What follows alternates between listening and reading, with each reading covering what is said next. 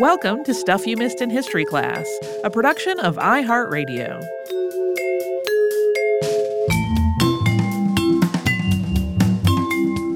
Happy Friday. I am Tracy V. Wilson. And I'm Holly Fry. This week on the show, we talked about kudzu. I said that quietly, I feel like, for some reason. We talked about reverence of kudzu. So one of the things that I do on a regular basis, I have this giant collection of RSS feeds from all of these places that publish articles that are related to history and archaeology in some way. And I go through them regularly to bookmark stuff that might make an appearance in a forthcoming Unearthed episode.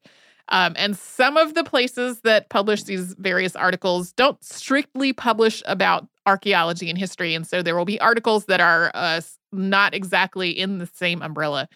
And one of those recently was about the discovery of a fossil of a plant that dinosaurs had eaten.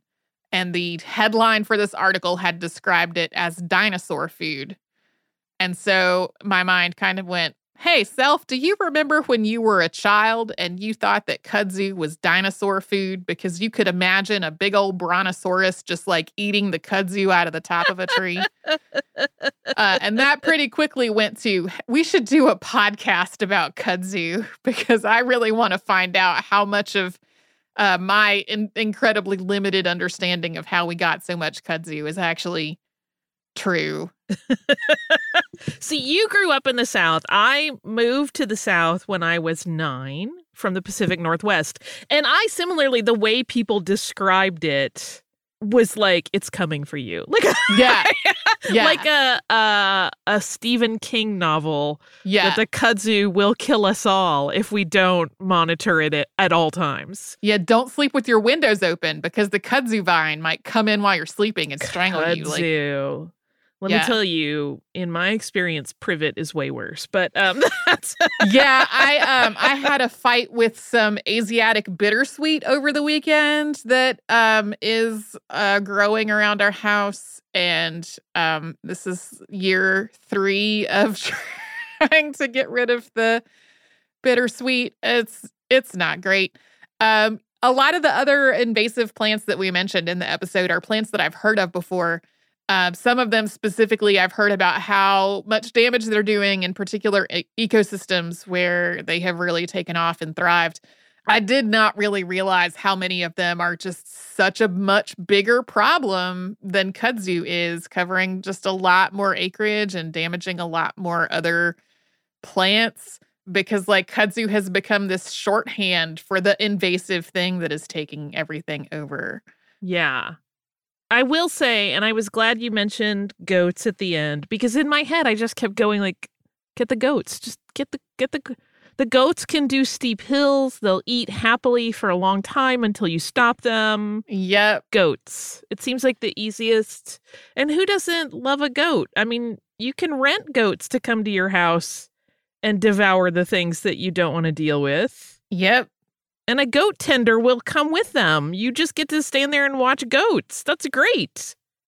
I've solved kudzu, you guys. No one else thought of this before. Holly has the kudzu answer. Yeah. So, man, that James Dickey poem.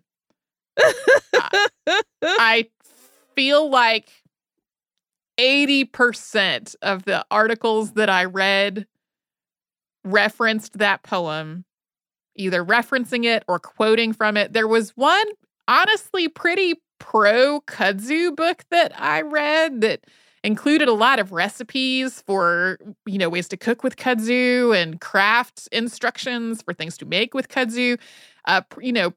Generally presenting kudzu as a plant that has a lot of uses and that we should learn to live with and learn from.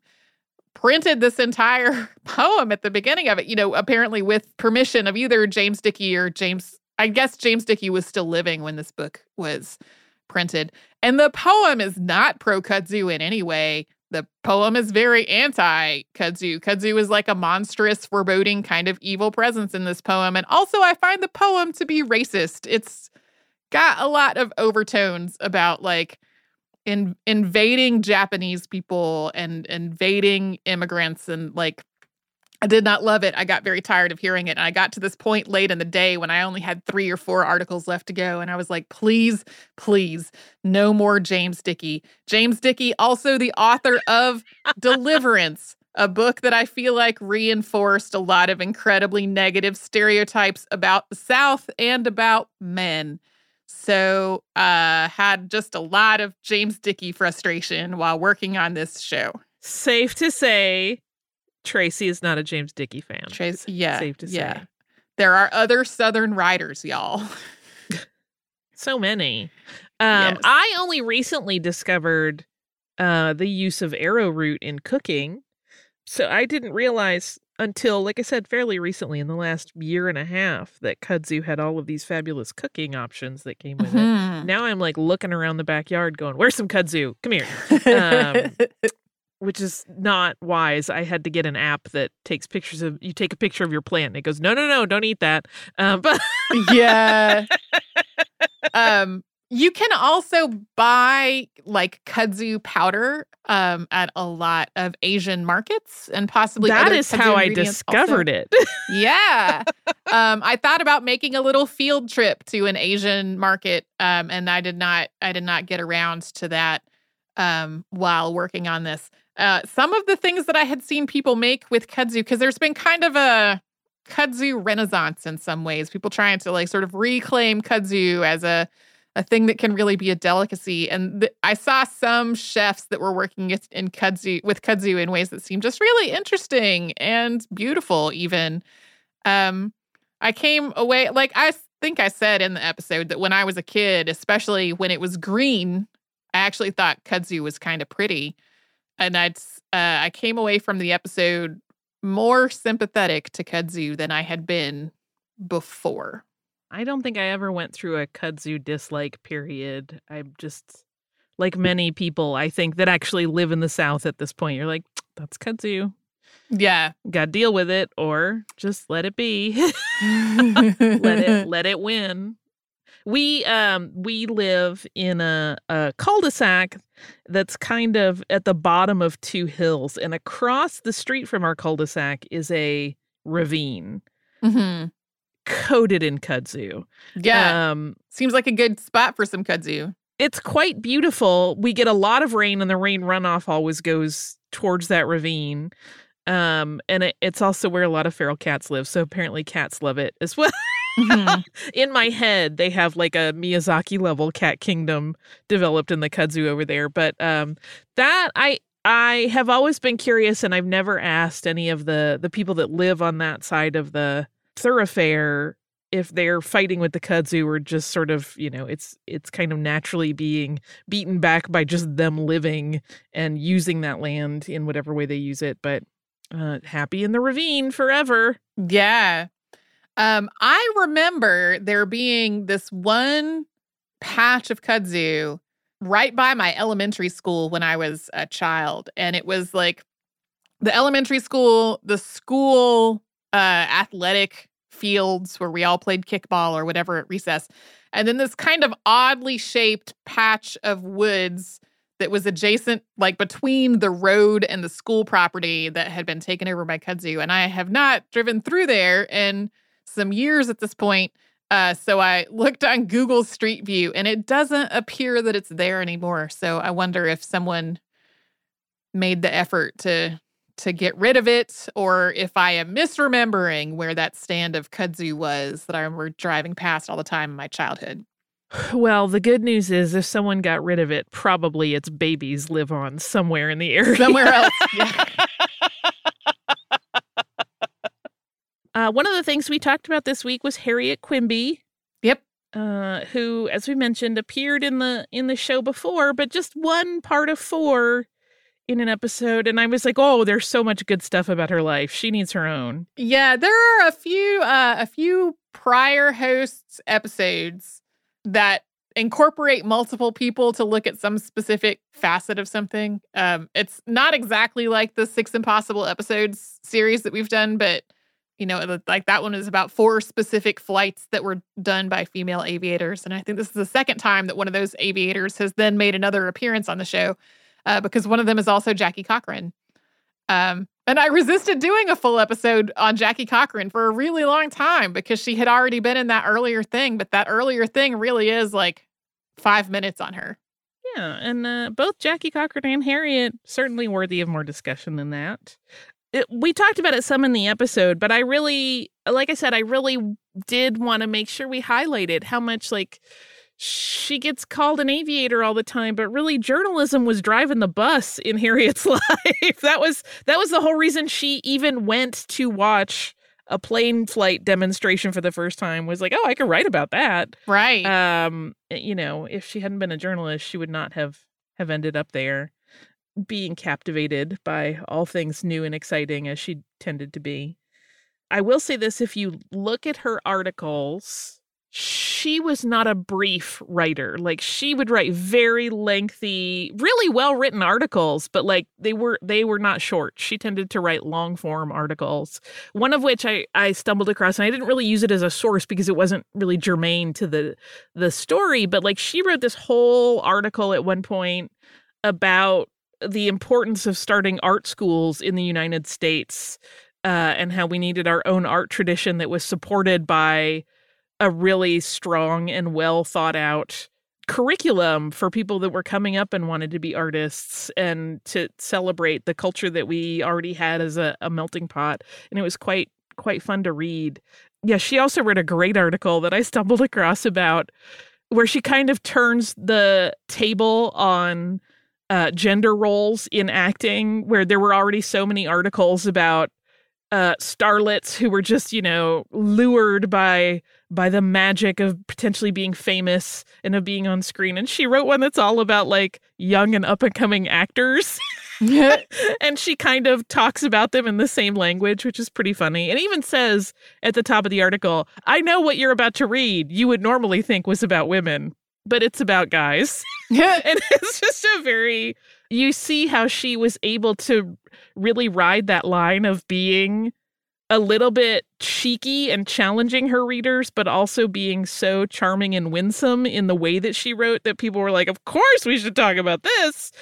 She didn't seem to ever have a lot of backlash, even when she did write some pretty challenging articles, which is interesting and not something that gets talked about much at all. I will say this, I'm completely captivated by that purple satin jumpsuit. Yeah. Like, hello, future Halloween outfit. There are pictures of it. It's darling. Yeah, it's one of those things where there are some descriptions you'll read of her, you know, kind of getting to the airfield, particularly if they were local to New York, and, you know, driving up in her car and getting out and just kind of looking like this sort of unusual, completely original fashion plate, and being... It reminded me a little bit of when we talked about Katie Sanduina, who was this woman who was the opposite of diminutive. You know, she was a tall woman and very strong, but also always like dressed to the nines, and her nails were always done. And it's kind of like that. Like, here's a woman who is challenging everything you think about what a woman's role is, but she also knows how to stay within people's perceptions of what a woman should be just enough that she didn't make anybody angry about it. And there was a level of acceptance there, which seemed to be her entire ethos, like in saying, oh, no, I'm not a feminist. I don't believe in that. Oh, of course women should vote and have equal rights, but I'm not a feminist. I don't want you to get mad about it, which is just an interesting thing to unpluck. Well, and I think you will hear similar things today. Like, I feel like the idea of people saying, oh, I'm not a feminist, but... and then having all of the same perspectives as like mainstream feminism, like that still happens. Yes, 100%. I 100% for sure said that when I was in college. I remember saying that. Same. We did not get into John Moisant, but he's another one that could be an episode on his own, because there's a lot to unpack there. Like where his money came from and his life, which was involved with revolutions and all kinds of things before his untimely death. I feel like all of the people, it seems, in early aviation also have a whole other backstory of being sort of remarkable, which is probably what led them to embrace this sort of dangerous and completely new and untested area. There's like a a personality typing that you could probably do if you wanted to make a big grid about it. But yes, again, a great Halloween costume idea. That purple satin wool-lined jumpsuit. Yeah, nice and warm for cool weather Halloween, too. Oh, yeah. That's another thing that comes up that's funny, is the ways that people tried to help her make sure she was warm enough on her flights, particularly that English Channel flight where they're like, she's wearing the jumpsuit, but she has 2 coats on top of it. And some of us stuffed some newspapers in around her. And also we put a water bottle in her lap, a hot water bottle, because we don't know if she's going to be able to handle the cold weather up there. Because again, imagine open cockpit. Yeah. No, like no one could probably without a little bit of help handle that kind of temperature change. But again, I hope, my fingers are crossed, my fingers, toes, hair follicles, etc., that we will see someone dressed as Harriet Quimby for Halloween. That is my wish this year. So, again, happy Friday, everybody. Hope we've got good things on your plate for the weekend. Whatever is on your plate for the weekend, I hope it's awesome. We'll be back with a classic episode tomorrow, new episodes Monday, and then another new episode Wednesday. And you can get all of those wherever you get your podcasts.